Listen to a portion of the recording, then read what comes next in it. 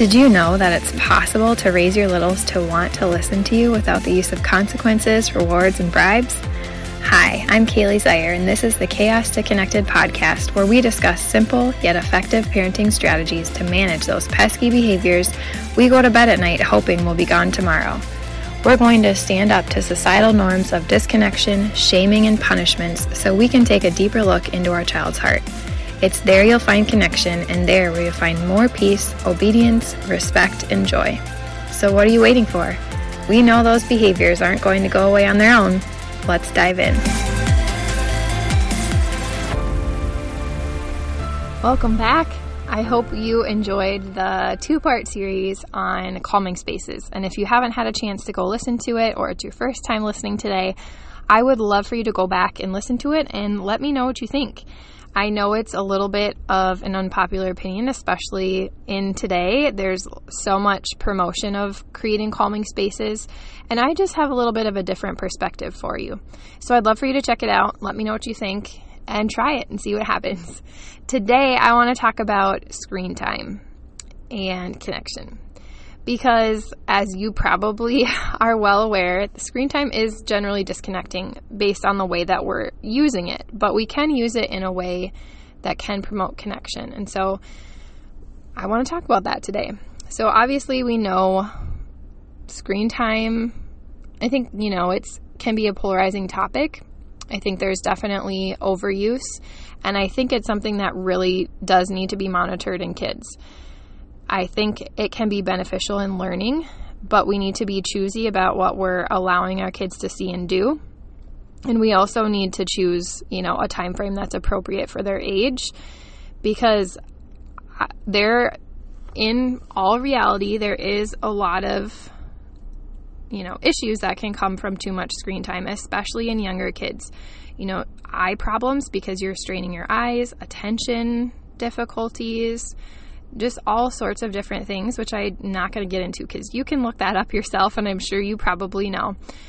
But the reality is that kids are going to have screen time, right? It's just like, unless you're living off the grid, it's hard not to have some screen time. And I think it's totally fine.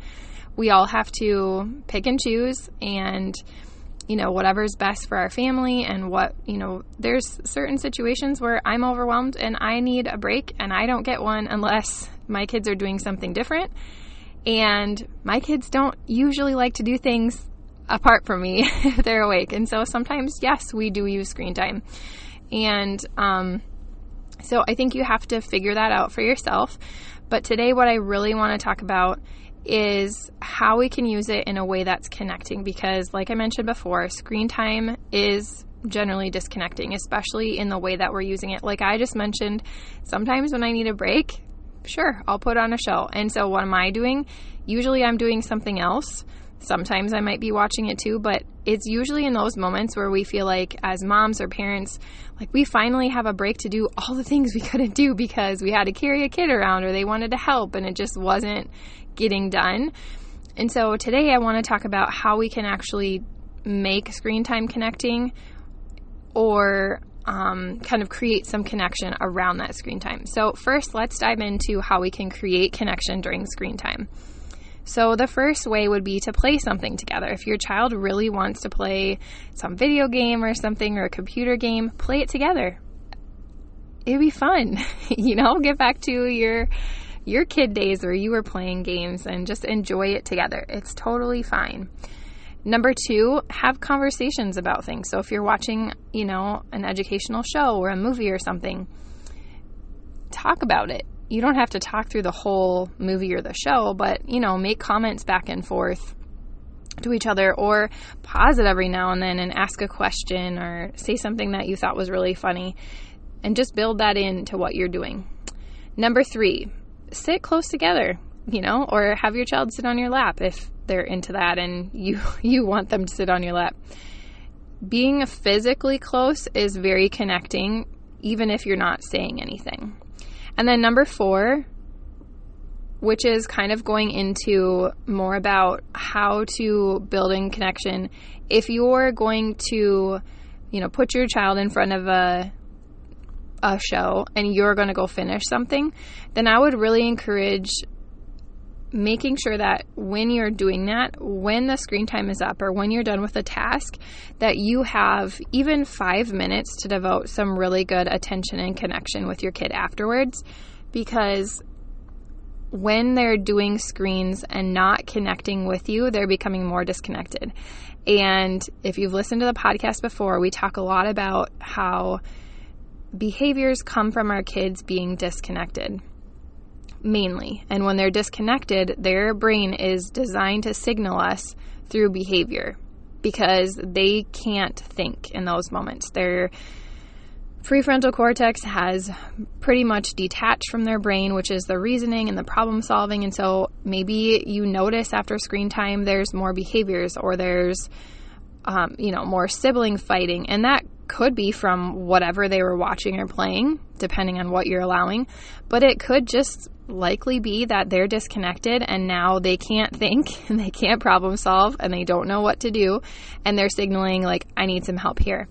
So if you can just, get whatever you need done and then plan on for 5 minutes or more if you have the time after you have taken care of whatever you need to take care of or whatever you're doing while they're watching, and just play a game together. Or you can call it special time if you want, if you only have one kid, or you're able to work it out with multiple kids if you're, doing it by yourself, if your spouse or significant other is not there. Or just play a game together. Like hide and seek is a really good one. It brings about laughter. It's good for processing through different fears. Tag. There's all sorts of things that you could do for just 5 minutes. You can ask your child what they want to do and just make it connecting right after they're done, so that after they have been disconnecting from you, they get a little dose of connection so that you're less likely to see that uptick in behaviors. I hope this was helpful and encourages you that it is okay. I know sometimes we can feel mom shamed into like we shouldn't be using, technology or screen time at all. And then there's other people that are taking it way the other way. So I just want to encourage you that, yes, I do think it should be limited, but no, I don't think that it's altogether a problem. And I think that you can do it in a way that serves your child and you and provides some connection. If you felt encouraged by this podcast or any other podcast that you've listened to, I would really, really, really appreciate it if you would go and leave a rating or review so that we can grow this mama community and help other moms to feel supported and encouraged and empowered and confident on this journey of raising children and navigating behaviors. All right, I'll talk to you next week. Real quick, before you go, if you felt encouraged and inspired by listening to this show, I'd love for you to leave a rating or review over at Apple Podcasts so we can spread the word to help other mamas feel less alone and find beauty in the behaviors. You can also take a screenshot of this episode, share it over on your Instagram stories, and tag me at Kaylee Jo Zier, and we'll all do a little happy dance together. I love nothing more than to cheer you on along this journey. This work is so hard, but don't forget, God has not only called you to it, but He has equipped you for it. Now go get connected. I'll see you next week.